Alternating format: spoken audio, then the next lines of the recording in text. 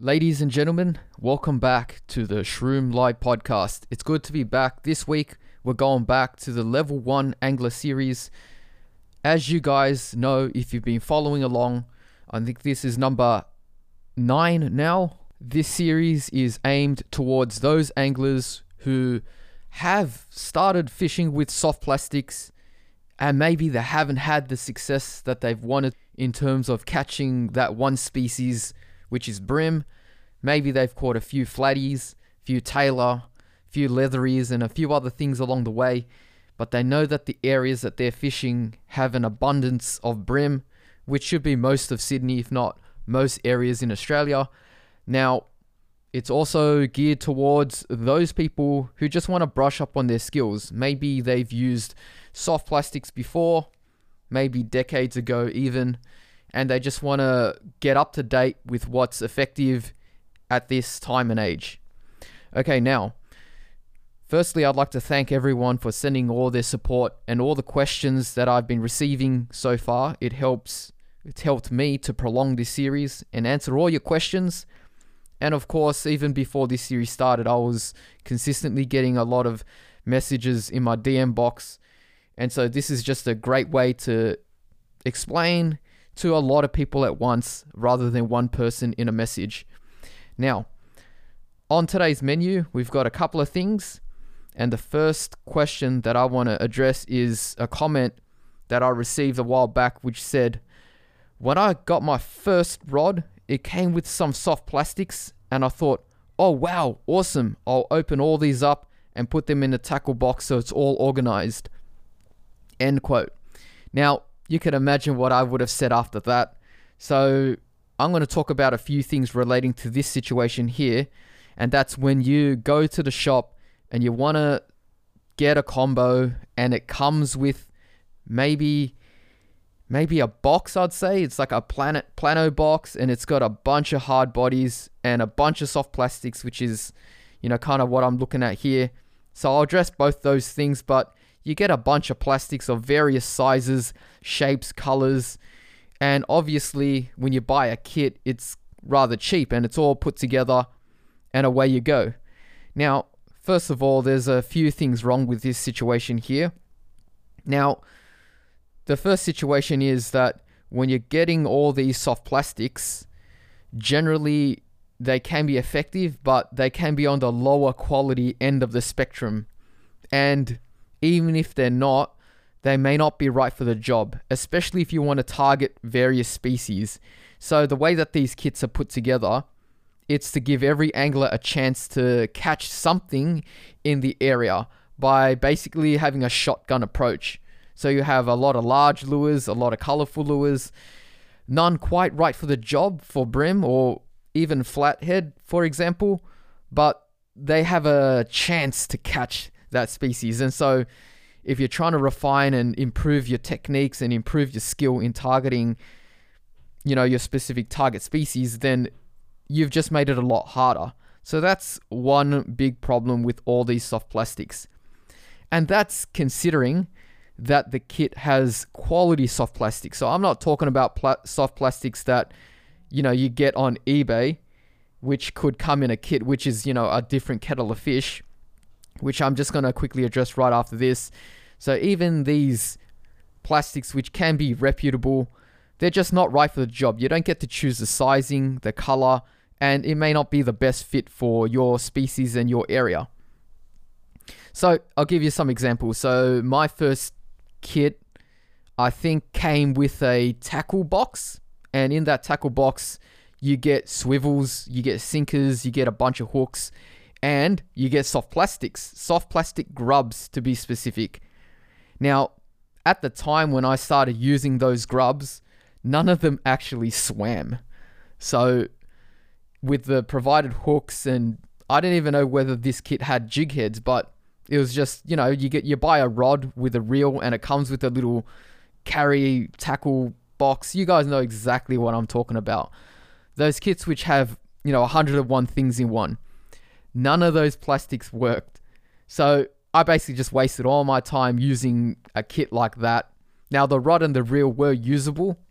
I'm pretty sure I got it off, just Kmart or Big W or somewhere like that. It's just a cheap kit. But yeah, the soft plastics, they never worked for me. I passed it around to some friends as well. You know, back in the day, people weren't using soft plastics regularly. In fact, yeah, I would say that 99% anglers on the river that I saw were using bait. So, hey, just pass it to some friends, see if we would have some luck on a few sessions, and they never worked.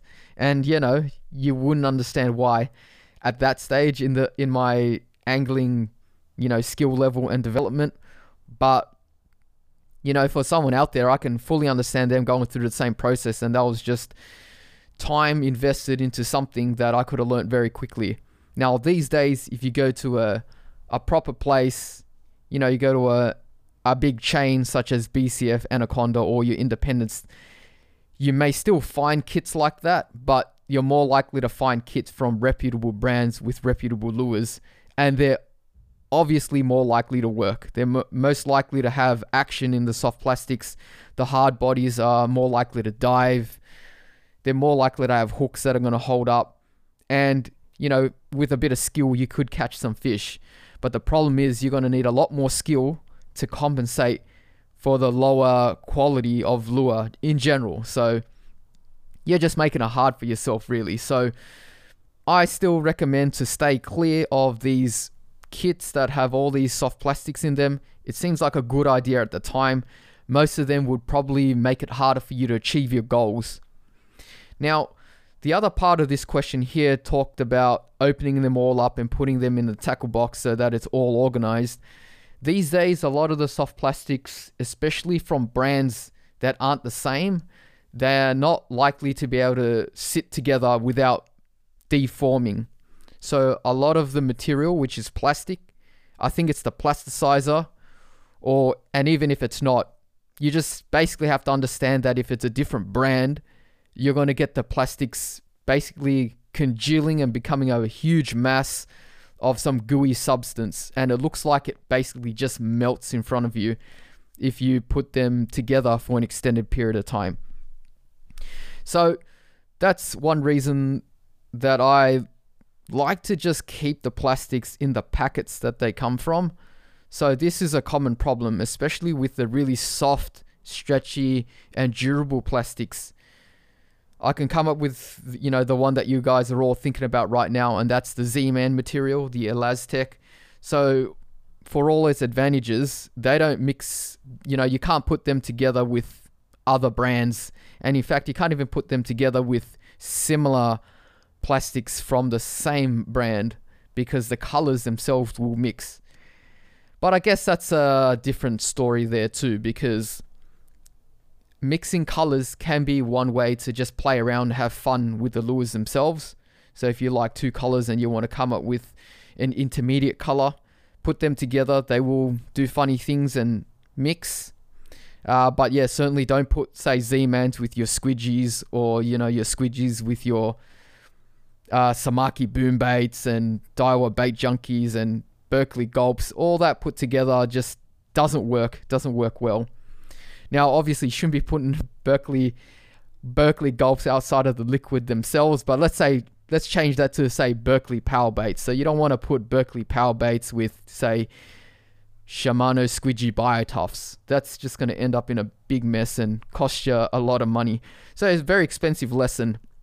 Now, also, these plastics do melt in high temperatures as well. So try to keep them in a cool place. If you keep them in your bag, I find that can overheat on really hot days. So just keep an eye on that.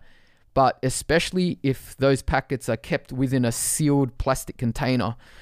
I've had some pretty close calls and some slightly melted plastics by leaving them in a plastic container with a lid. So I just crack the lid open sometimes just to give it some ventilation. But yeah, only on the very hottest of days. I mean, in Sydney, it does get extremely hot in the summer months. So yeah, hopefully that answers the first question about getting soft plastics that come with your rod, come with the kit, you know, what to do with them, how should you treat them, what's the purpose, and what you can see, you know, in terms of how it can be used for yourself. I would say in general, you know, be mindful of what I've just said. it's best to just go out there and buy some packs of plastics of a particular color, size, and shape that you want. All right. Now, this next question is relating to a comment which contained this part of the sentence, which said, "And do you suggest a double uni knot as I saw in one of your videos?" The answer to that question is yes. I wouldn't show that in a video specifically if I didn't believe in the knot. Now, I'm going to go through this knot and the reasons why I do suggest and recommend this knot as a leader-to-leader connection. Now, first of all, let's also mention the fact that I'm currently not using the double uni knot as my main leader-to-leader connection. That belongs to the FG knot. So in most of my videos, if I get time to tie a leader-to-leader connection, I'm using the FG knot. But I do recommend, and I have suggested for beginners, to get into the uni knot for a start, or specifically the double uni knot. So the uni knot is the terminal version. The double uni knot is basically tying two back to back, one of them inverted, so that you have a leader to braid connection, so to speak. Now, the reason why I recommend this knot is because it is strong enough for your purposes. We are talking about inshore fishing using light lines. The double uni knot does hold extremely well, and I have found that it is one of the more reliable line-to-line connections that I've used in the past. So those two factors, and one additional factor being that the double uni knot is, in my opinion, one of the easiest knots to learn for two reasons. First of all, it's symmetrical. So if you've learnt one side of the uni knot, then you know the other side. So conceptually, it's easy to remember. Another reason, it's hard to forget how to tie this knot once you've learnt it. It's one of those knots where I find that even if I haven't tied it for a long time, I'm not likely to forget it. For example, some other knots such as the Slim Beauty, sometimes I can kind of get into a situation where, now how did I do that figure eight and, this and that? Put it through which hole? I mean, those things come as you don't use the knot frequently, and so they can be lost in your arsenal, especially if you're out on the field. Things that are complicated can be hard to tie. Double uni knot, not so much. And another reason why this is the case is because I like to use a terminal uni knot, and so learning to tie the terminal means that it's easy to transition to a double uni knot. So for a beginner, someone that just wants to get good at tying knots and tie knots quickly and effectively, the double uni knot is a highly recommended leader to braid connection for myself. So let's go through it again. So it's strong enough, it's reliable enough, it's easy to tie, it's hard to forget, and you're tying it already with a terminal. So when you learn that terminal knot, you're learning the double uni at the same time, if that makes sense. The way to tie the knot is exactly the same but done twice with one inverted. Okay, now another reason why I kind of don't want to put people off moving to the FG knot. So when the time is right, obviously go and find stronger knots and find knots that you're more likely to remember and tie because they're stronger or they're more slimmer. For example, the FG knot is it's a top echelon knot for various reasons. So first of all, it's strong. Now, I haven't tested these knots myself, but if you just go do a quick search, do a bit of research, you're going to find that there are some knots which are rated at 100% of the line strength. So what I'm trying to say here is that the FG knot technically shouldn't weaken the line or shouldn't be a connection that causes a weakness in your system. It is as strong as the braid and the leader that you're tying it to. It doesn't weaken at any part. Now, for any other knot, that's not 100% knot, obviously, but let's say, the double uni or maybe even the Slim Beauty and Albright, Alberto, Surgeon's knot, just keep them coming. So whatever knot that you're thinking of that is not like a PR/FG/GT style knot, or maybe even like a bimini of some sort with an Albright, those kinds of crazy, offshore fishing, game fishing knots, you're just tying your inshore knot, you're going to find that these knots generally will be rated under 100%. So you're always going to lose a bit of line strength, a bit of, connection strength when you tie these knots, but that's not to say that they're not any good. So you can easily just make up for this fact by increasing your leader strength or your braid strength instead of tying a complicated knot. So the FG is complicated for various reasons. First of all, it's not easy to tie without a tool because you need to apply tension. So most of the knots that we're talking about here, you don't have to tie under tension. The double uni knot, the Albright, the Slim Beauty, and you can probably name a lot of other knots. They don't need tension to tie, which greatly lowers their difficulty. Number 2, the time it takes to tie the FG or a similar knot. So the FG, for most people, will take a lot longer to tie than an Albright, which is probably one of the quickest knots that I can think of. And a double uni is a lot quicker as well, in my opinion, to most people. The FG, you have to have a lot of practice to tie quickly, and it's never quick in the overall scheme of things. It's still going to take literally a whole minute to tie this knot. And let's say one more thing that I'd like to say about some of these knots, like the FG, is that tied incorrectly, it can still feel strong and hold, but over repetitive casts, it will weaken and it will slip. So it took me a long time to figure out what was happening when I was tying FGs and I was getting cast-offs, for example, in the early days. You're not likely going to have that problem with with a double uni knot, for example, especially for a beginner. So it's less finicky, it's faster, it does the job, and so hey, it's okay. I recommend the knot for the moment, but like I said, if you want to move on eventually, you can look into the FG knot, but that by no means automatically means that the double uni is a knot with no purpose. All right, one last thing that I'd like to talk about real quickly is, what is a wind knot? A wind knot is what I'll describe as a situation which we don't want to get into when you're fishing, generally when you're casting, and there's a little bit of wind in the area, and as you're just going through the normal actions of working a lure, fishing, casting, retrieving, and then suddenly you get a bunch of line that's just tangled up on your line somewhere. So that is considered a wind knot because wind seems to exacerbate that issue. It's not the only reason why that can happen. It can just simply be through poor line management. Just the actions that you did prior to winding can cause that issue to become more prominent. But wind, what it does is, it just seems to create tension on the line at times and then relax tension. And because of this tension and lack of tension that's alternating and changing direction with the wind, you're creating a lot of slack in the system when you're winding and when you're hopping the lure, and that allows the braid to wrap around itself and form these ridiculous knots at times. So how can it form? So it can form on the cast.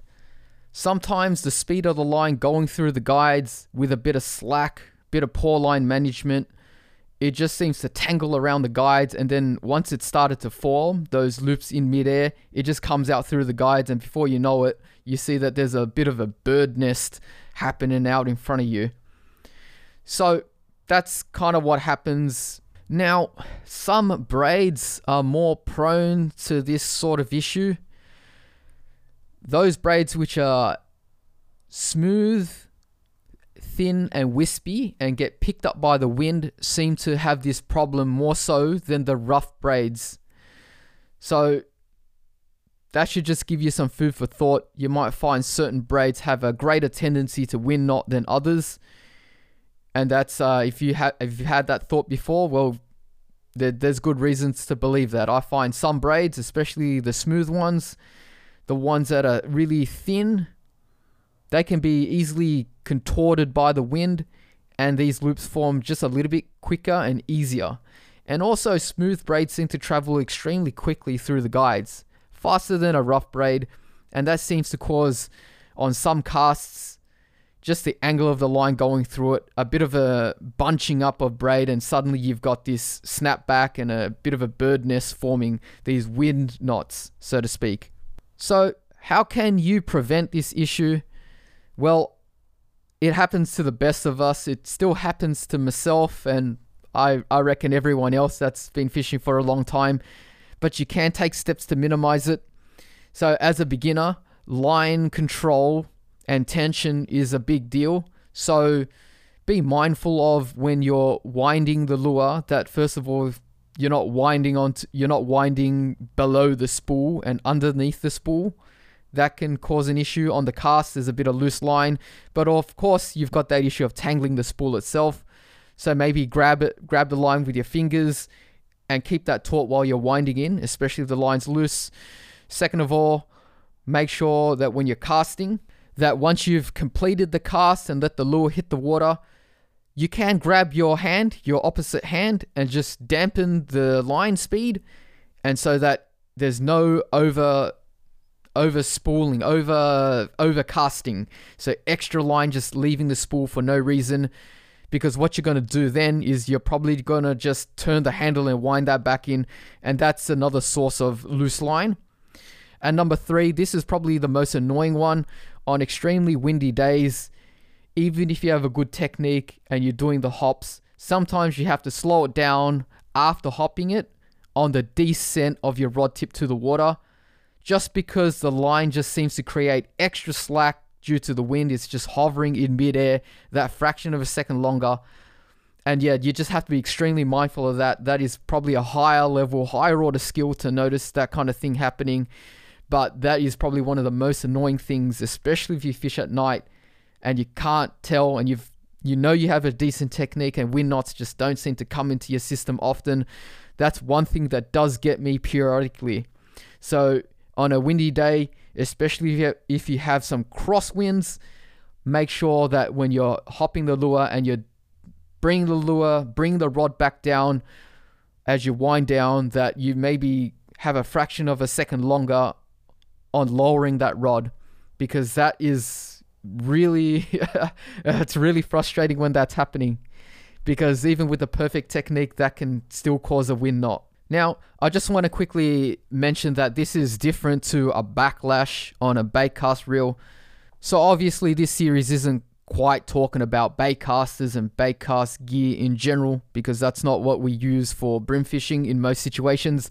But when you have a backlash, you're casting into the wind. So let's just relate this to spin gear. So when you're casting into a strong, stiff headwind, you're going to create that problem with the wind knot situation. It's a little bit better with the wind behind you, and it's certainly a problem with the wind along the side of you, doing a crosswind style blowing. All right, ladies and gentlemen, I'm going to wrap up this episode of the Shroom Live podcast for the Level 1 Angler series. And let me tell you, keep your questions coming. I'm loving it, especially if you're loving this series. Give me more ammo, give me more things to talk about. It can be a very long, personalized question, like the previous episode about, that gentleman fishing along the Georges River on a wharf in front of his property, and he's been catching whiting and brim, and this is the situation that he's in, and the watercolor being brown, etc., etc. I think that would make a really good podcast if I do some questions like that as well. But folks, for now, this is Shroom signing out.